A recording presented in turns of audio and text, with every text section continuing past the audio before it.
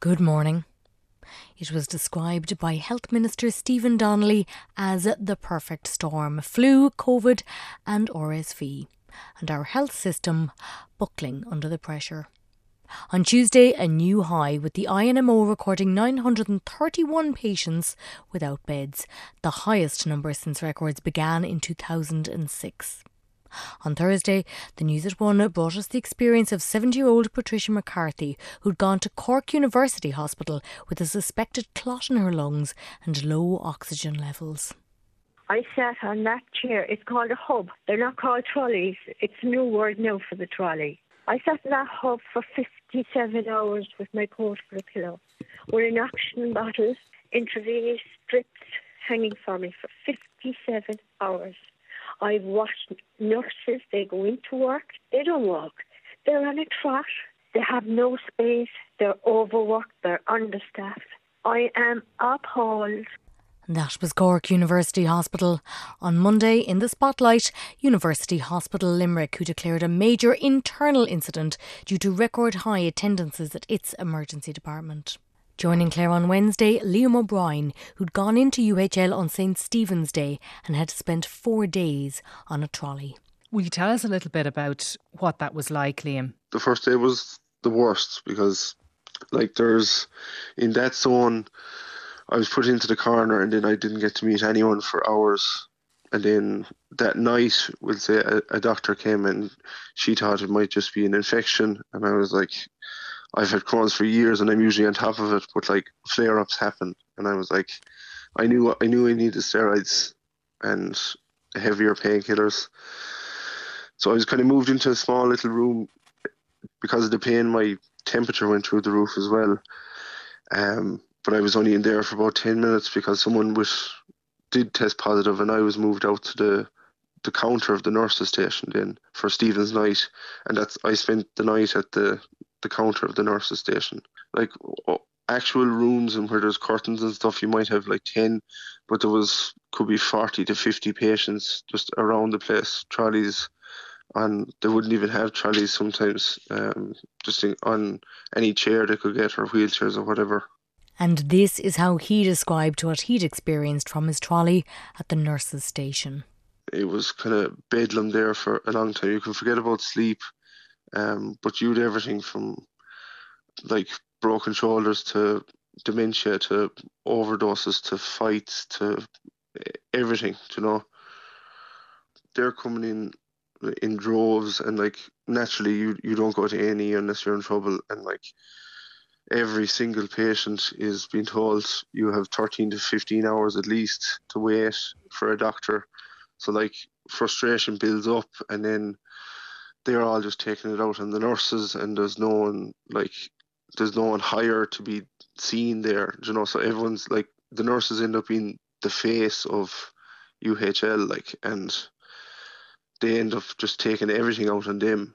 So you're saying that you saw some people coming in and firing abuse at the nurses at the nurses' station? Oh yeah, they were getting it left, right and centre. Some of them literally reduced to tears. I was just listening to them talk, and they were they haven't seen anything like that in a long, long time. We're a long way from the COVID collapse. Well, on Tuesday's Morning Ireland, Gavin spoke to Professor Declan Lyons, consultant physician and geriatrician at that hospital in Limerick. What are you seeing in Limerick this week? I suppose we're seeing an accentuation of what we've been seeing for the last few years, which is chronic and persistent overcrowding in the emergency department. Very difficult, particularly for patients. The conditions in many instances are inhumane. They're not really appropriate for the evaluation of patients. One of the concerns I would have as a card-carrying clinician is that the initial assessment that one does on a patient, in many instances this day and age, happens in the emergency department, and it just simply isn't possible to carry out an optimal clinical evaluation given the extent of the overcrowding. So it's a very serious situation in terms of patient comfort, but also in terms of patient safety. And given that pressured environment, the increased possibility of error and missing something vital. chronic overcrowding now in Limerick Hospital. Have patients died as a result of emergency overcrowding? I don't know. It's a very hard thing to say. I mean, it's foremost in our thinking every time down in A&E. I think all I can say to you is that if you have 100 patients in the emergency department, you can be absolutely guaranteed that 5 of those will be critically unwell. And the first challenge in the emergency department is to identify the 5 that are sick as opposed to those that aren't that sick. And I think in an environment where there's significant overcrowding, that process can become very, very tricky and is likely, I think, to lead to mistakes. So I don't think there's any question, but the type of environment that we've been dealing with in recent times does lend itself to mistakes. It does lend itself to adverse clinical outcome for some patients. And I think it's a serious, serious concern. On Liveline with Katie, calls from people who had attended A&E, but also from medical staff, weary, frustrated, but not terribly surprised. Here's Edward, who's worked as a consultant for over 30 years. You've heard the emergency overcrowding for some months, but this is different. Can you explain that to me? Because I'm sure people do tune out a little bit if you haven't needed to use the health service or access the health service in recent times. You might just tune out and say, aren't we always hearing about this January? This is what the media go on about every January, the hospital overcrowding. Why is it different? Why has there been a step change in it? Because it has reached a tipping point beyond which we can actually manage. So if you're sick and you've got, say, a perforated bowel or appendicitis or a surgical condition, or you've got a medical condition like chest pain or shortness of breath, you have to be examined in a cubicle. You need to lie flat. We as doctors can't actually examine people standing up or in a chair. So, for example, I was on call recently and we had to do a rotating system of having the patients outside a cubicle, rotating them in and out to examine them. My junior staff can't re-examine the patients. It's extremely difficult. So what the Minister for Health needs to do is to recognise that there is a major threat to the well-being of the health of Irish people, particularly the elderly. And a similar tone from Dr. Mohammed, who'd worked in emergency care but left to set up his own practice. 15 years working in being trained and working in public health system in Ireland. I have seen this crisis play out over and over again every winter. We have struggled with spaces, we have struggled with staff, and there are big statements made everywhere. We come onto the media and we talk about it, but unfortunately there is no ground change that's happening on the ground. And one big reason is I don't think so we have lack of resources. It's the wrong allocation of resources, as a result of which we actually lose a lot of resources. And in his view, resources mean people, the doctors and nurses and general medical staff who seem to be leaving in their droves. You can double the size of every hospital today. You're still not going to solve the crisis of waiting times, elective procedures, referrals for OGD or colonoscopies. You can double the size of the whole HSE tonight. It's about how you treat and retain your staff. It's your own article on RTE that Ireland trains around 750 doctors every year, out of which 60% leave the country. Yeah. This is a national emergency in itself. If you want to address this at a root cause level as to what's driving them away, and what's scary thing is the silence at the part of the top brass, whether it's the hospital management or whether it's Department of Health or HSE, nobody wants to talk about it. This is a national emergency. From Liveline. With Clare, Letterkenny nurse Sarah Marr spoke about the unrelenting stress of her job in the emergency department. I was rostered 8 to 4 Tuesday, Wednesday and Thursday of this week. On Tuesday I got away at 9, Wednesday it was 10 o'clock and then last night was 9 o'clock again. So why is that? Why can't you leave at your appointed time? It's a mixture of reasons at the moment. We're currently working very short-staffed, like every other emergency department in the hospital. You'll have seen this morning that the sick leave rates at the moment are quite high because of the staff being so burnt out and with the viruses that are going around at the moment.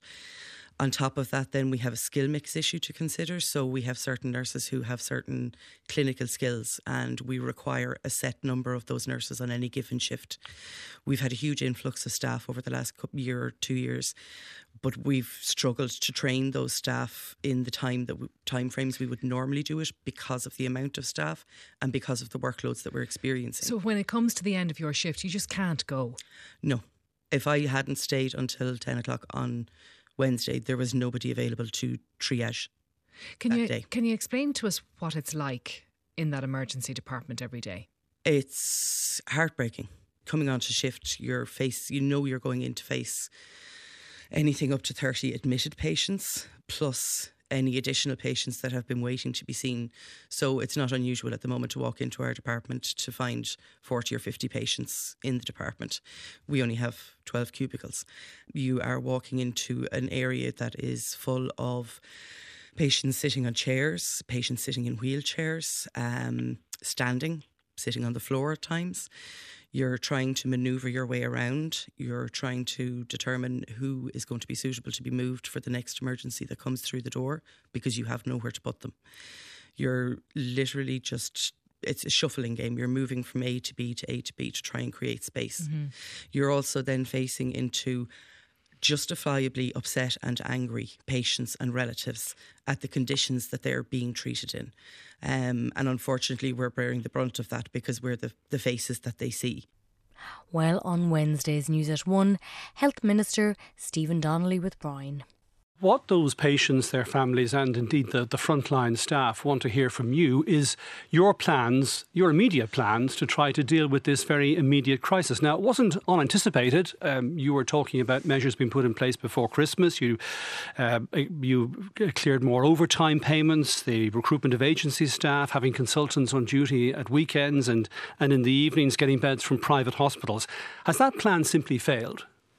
Well, this is something that we've been working on not just through this year. So as you referenced, we had a winter plan this year. That plan is being implemented. It's a very comprehensive plan. But we've been working on this now for several years because we know that patients on trolleys is something that we have seen for many, many years. And we know from our healthcare workers why that is. They have said to us, we need more beds. We need more healthcare professionals. We need more diagnostics. We need more community-based resources. And over the last 3 years, we've put in place record levels of beds in hospitals, in the community, diagnostics. We've added over 16,000 extra healthcare professionals, and we're going to continue to do that. We have record numbers, Minister, on trolleys. We do, Brian, and this is something we were warning about for several months. We watched what happened in the Southern Hemisphere. It's being experienced here. It's being experienced right across Europe. So the best resourced healthcare systems in Europe, the best run healthcare systems in Europe are experiencing very similar strains and stresses in emergency departments that we are. And it's because of this perfect storm. We have a combination of a very significant burden of COVID, a flu wave that has hit heavier and harder than normal. I think at this stage, RSV as well. I think at this stage the context of this is pretty well understood. But let's take a couple of aspects. On Thursday, a briefing from the interim CEO of the HSE, Stephen Mulvaney, saying that they were putting an entire system response in place to address the crisis, including asking medical staff to work weekends. He spoke to Mary on Morning Ireland yesterday as he started to visit hospitals around the country to assess what needed to be done. Main purposes is to be on the ground and to understand directly from staff and managers and clinicians what's happening, to be visible and offer support, and in some cases we can take away some items to try and problems to resolve nationally, issues we can clarify. So it's part of our kind of a whole system response to what, as you said, it's a clear and present patient safety danger. And this week, what has been the worst week on record, we can't be at all certain that it won't get worse before it gets better. And that's why we're taking all the steps that we are in order to avoid that as much as possible and manage it when it's not possible to do that. Worse before it gets better. Back in a bit. Welcome back. All this week, entirely predictable but always alluring. New year, new you. The life upgrade, new and improved everything. Nettle soup, mindfulness coming out our eyeballs. And with Cormac and Sarah, the dopamine diet, lovely on a spud. But first, a definition, courtesy of Professor of Psychiatry at Trinity College, Brendan Kelly. dopamine is one of 100 chemicals in our brains that really make our brains work. And what we need to understand is just how complex and amazing our brains are. So right now, Cormac, your brain has 86 billion brain cells working away up there. And each one of them, each of those 86 billion nerve cells in your brain has about 10,000 connections to other brain cells. And they're sending back and forth around 100 different chemicals, of which one is dopamine. So fundamentally, our brains are incredibly complex, like a vast, almost infinite symphony orchestra with hundreds and thousands and trillions of connections. So to ascribe any feeling to a single chemical like dopamine is simplifying beyond description. But what about then this newfangled diet? Have you heard of the low dopamine morning trend? Yes, I certainly have. And I've heard of dopamine fasting, which is this idea that by regulating your dopamine in your brain, you can achieve all kinds of things, all kinds of wellness, happiness, fulfillment in life, and so on. What's interesting is some of the advice that comes from the low dopamine morning movement is actually very good. Not to use our phones immediately upon waking, to delay our coffee, eat a proper breakfast, and start the day thoughtfully rather than in a frenzy. This is all good advice, but it really has absolutely nothing to do with dopamine. But as Sarah pointed out, there is that little rush, that frisson, when we scroll and click. There is something going on, isn't there? You're not imagining it. It is certainly something, and it's something very complex that's going on, involving probably all 100 neurotransmitters in your brain, not just dopamine. I mean, dopamine is involved. We know social connection produces a dopamine, tiny little burst of dopamine, but it's the same if you see someone smile at you as it is if you see things on social media. So, we don't know that it's dopamine, but what we do know is that plugging into those devices very early in the morning is not good. It gives you this short-term burst, which is unhelpful for the day ahead. You sort of start in a hyped-up state.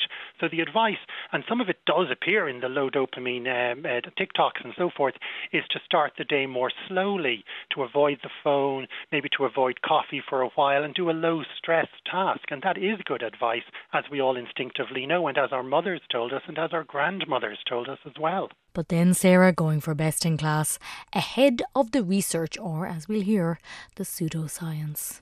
I wasn't actually that surprised about the phone advice, because we've heard so much of that, I think, over the last couple of years. I still don't really take the advice, but I've heard it and I do try to take it. The protein-rich breakfast.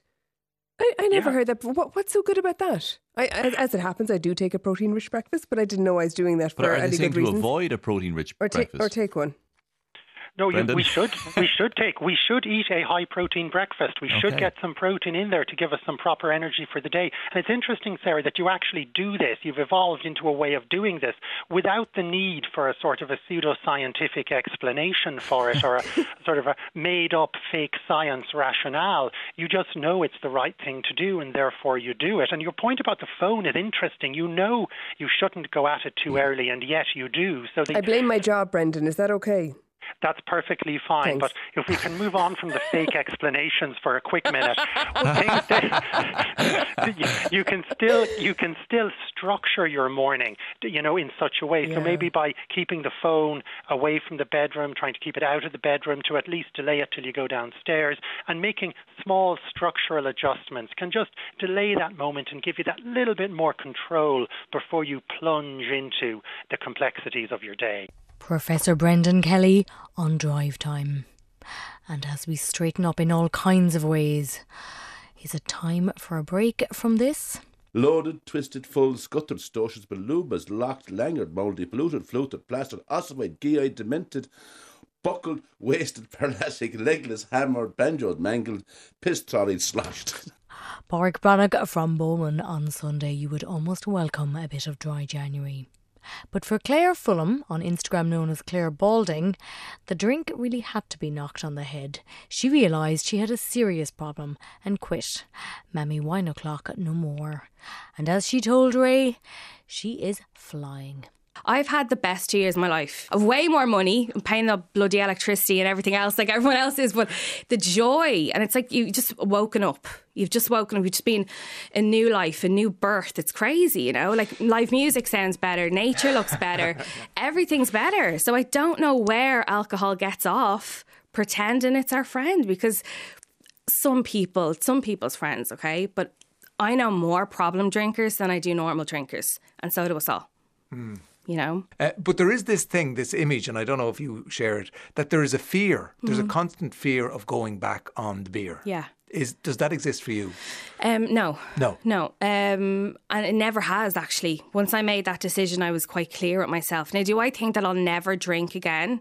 No, I don't have that confidence in myself, because, you know, the addict inside you will always try and rule that part of your life if you're addicted. But I will sure as hell do everything in my power not to get to that point, you know. But you spoke about there this clarity that I have now. Like, I'm like a new person completely, you know. I think quicker. I'm 15 years younger in my head. I act like a teenager again. Like, so, you know, my life is better. Quite the advertisement. That is Claire Fulham with Ray.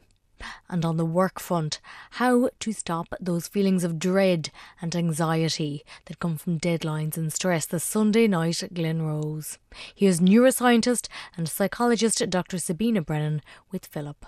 Those Sunday scaries can be a big thing for people, and I think they can kind of even be bigger after a break of the holidays that we've had. And one of the best ways to address those scaries is to prioritise sleep, because they often kind of hit you the night before. Yeah. You know, we've just been off for whatever it is, 10 days. We've been staying up late, sleeping in late, eating lots of rich food, probably drinking alcohol, all things that kind of interfere with your sleep routine. And suddenly then you're facing back to reality, and it can kind of be scary. So all the more reason to maintain good work practices, I assume, and even if you are still inundated, to say, no, work finishes at 6 o'clock this evening and I'm not going to keep on answering those emails afterwards. Absolutely, and I think that's become harder and harder, especially with kind of working from home and hybrid working. You know, those boundaries have become harder to keep. So I think probably as a New Year resolution, you know, rather than, you know, unrealistic resolutions that we all stop doing, you know, in February, a good New Year's resolution could be to start the year by actually identifying what those boundaries are, possibly with your manager or your superior, whatever. You know, look, my working hours are 9 to 5:30.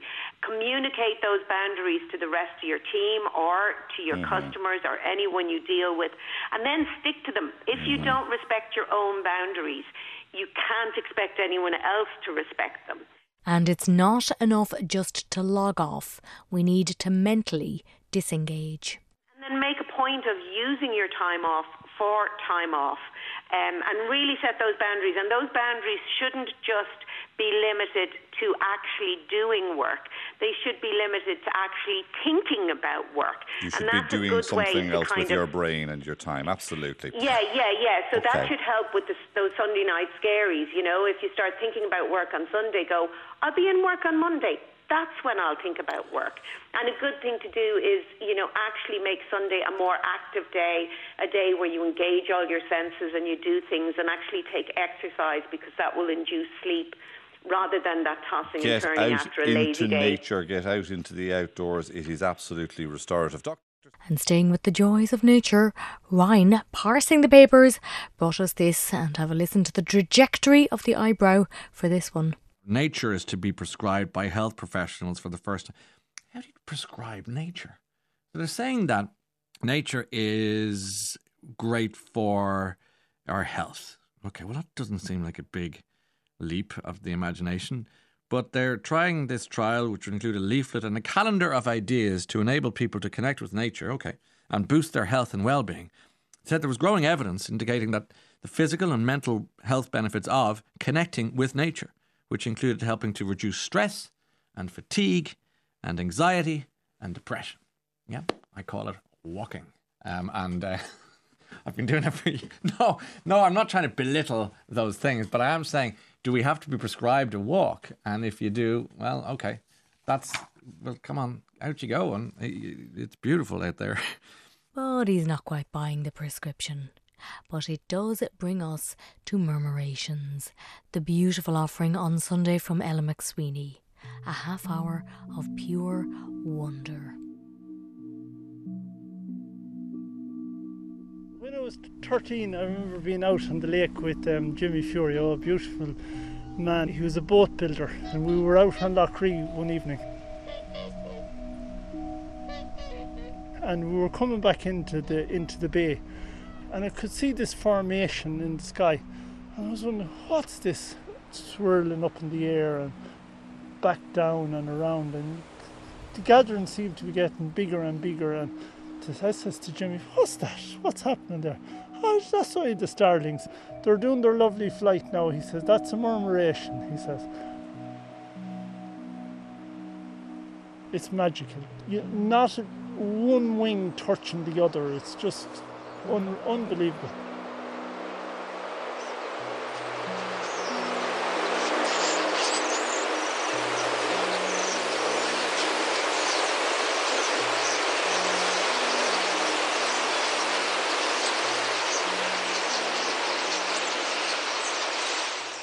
Murmuration. A sublime word that describes flocks of starlings wheeling, twisting and turning like acrobats in the cold winter sky. Up to 1 million birds moving as one organism, swooping and surging in unison. Nature's great ballet in the sky.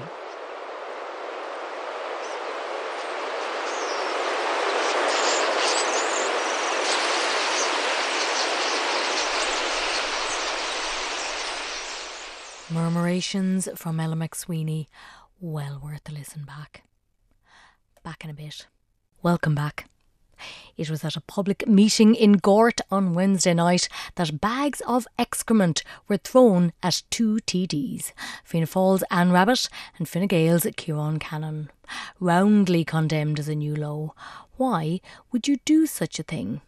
A question Katie put to Joe Baldwin, the man with the bags.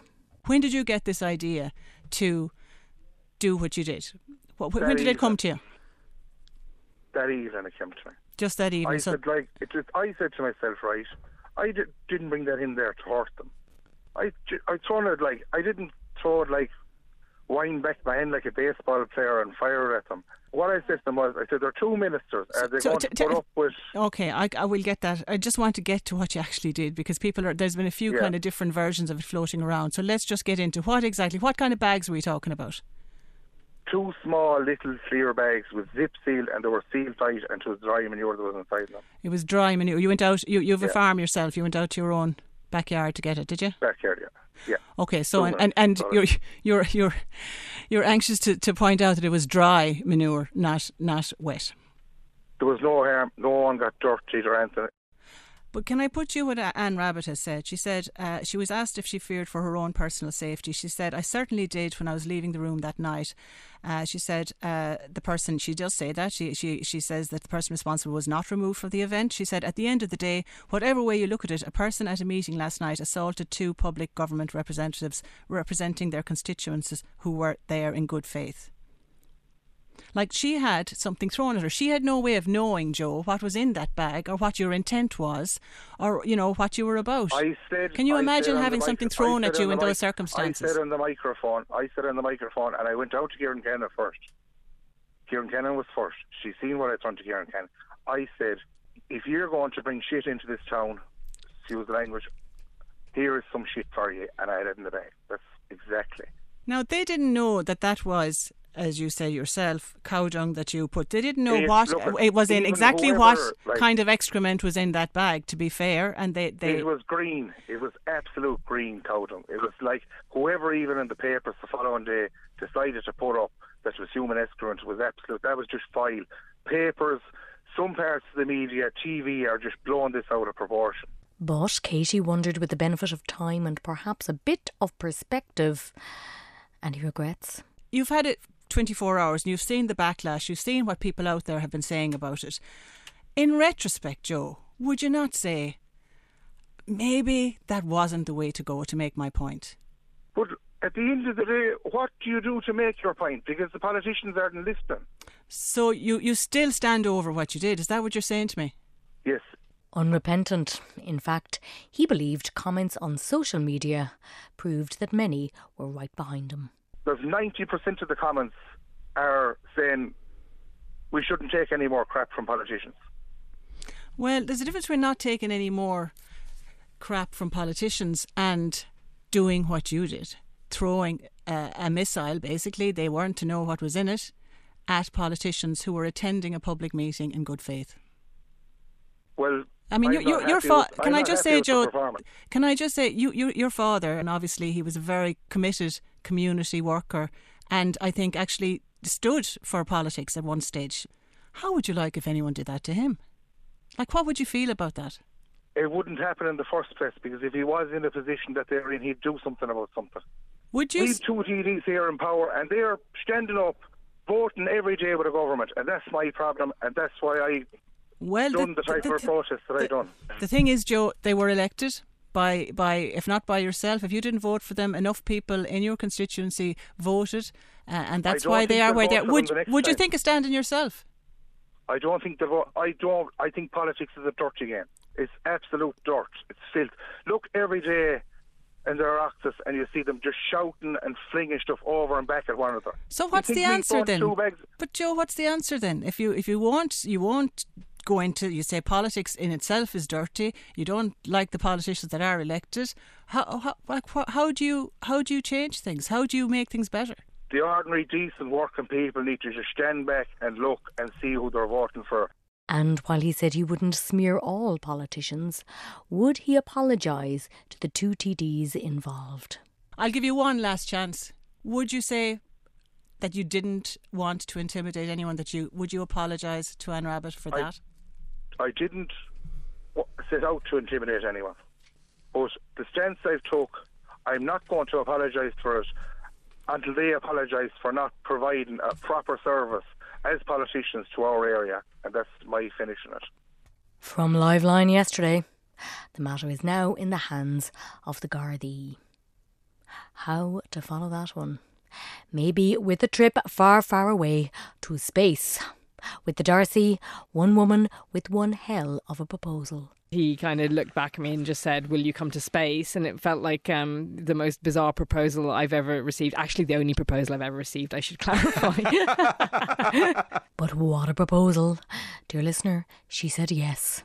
That was Rhiannon Adam, the Cork-born woman who, by the end of this year, hopes to make history by becoming the first Irish person in space. It's between 6 and 8 days. Yeah. So 7 days I'm going for as a nice happy medium. So yeah, it's literally leaving Earth and going on a lunar orbital mission around the moon and then coming back to Earth, we hope. So you would be going to the dark side of the moon? Exactly. Whoa. Pink Floyd would be very proud. Yes.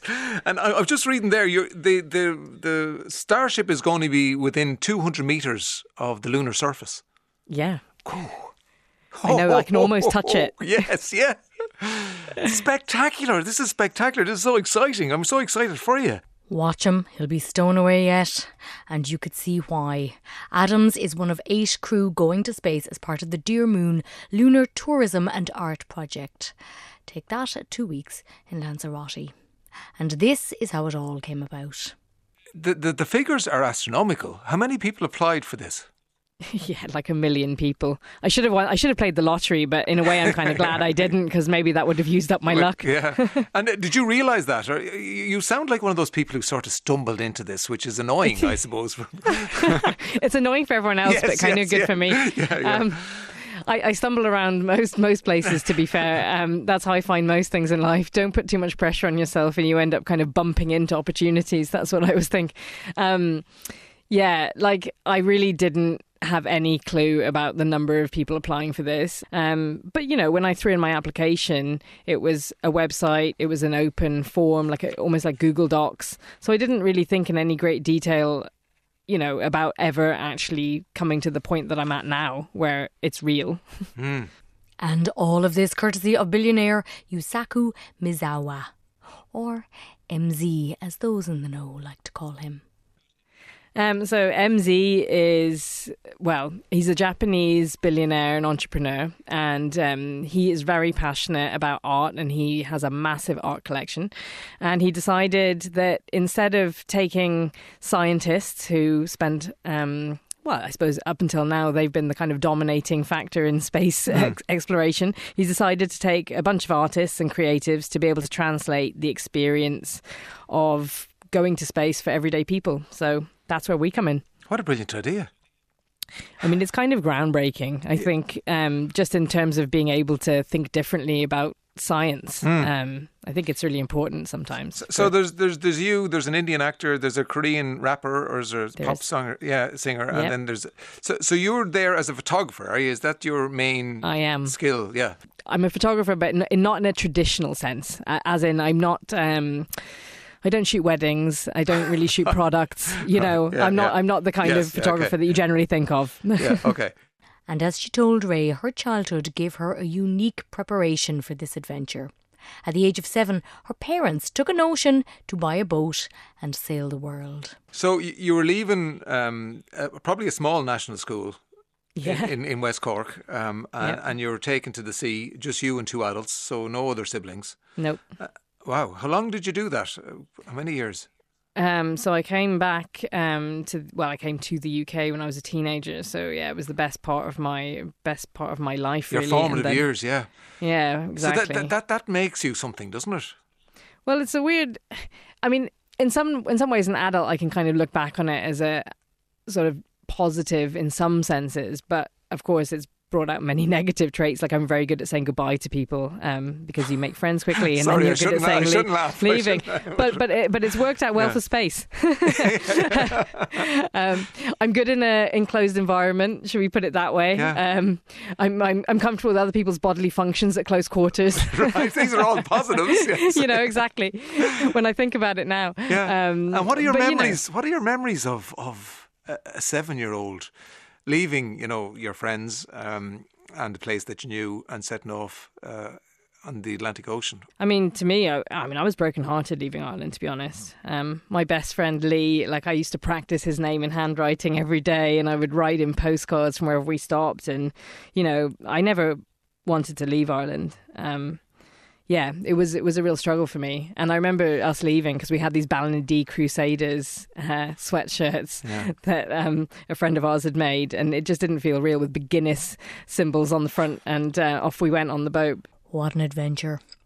And if she makes it up into space, she will be flying flags both Irish and rainbow, something she is very proud of. And the world will be watching her as she watches the moon. Trippy. Part of me kind of thinks, I can't believe it's me. And, little old me, this seems completely ridiculous.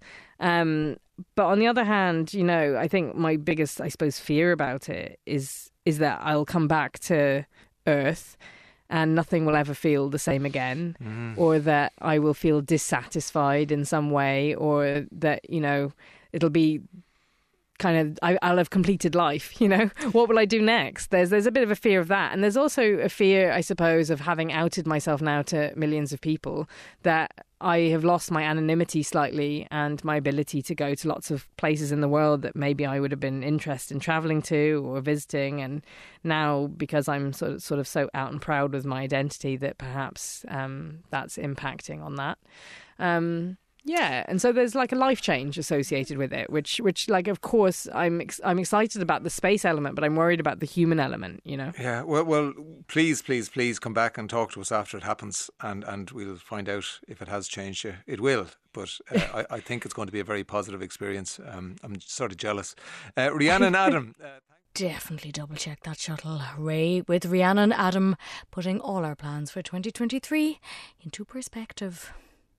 On a more prosaic level, films to look forward to in the year ahead when we are sitting on our bottoms here on Earth. Here's Gráinne Humphreys on Drive Time with this top tip. But you really can't have enough of Cocaine Bear. A lot of cocaine was lost. I need you to go and get it. The bear, it f***ing did cocaine. A bear did cocaine.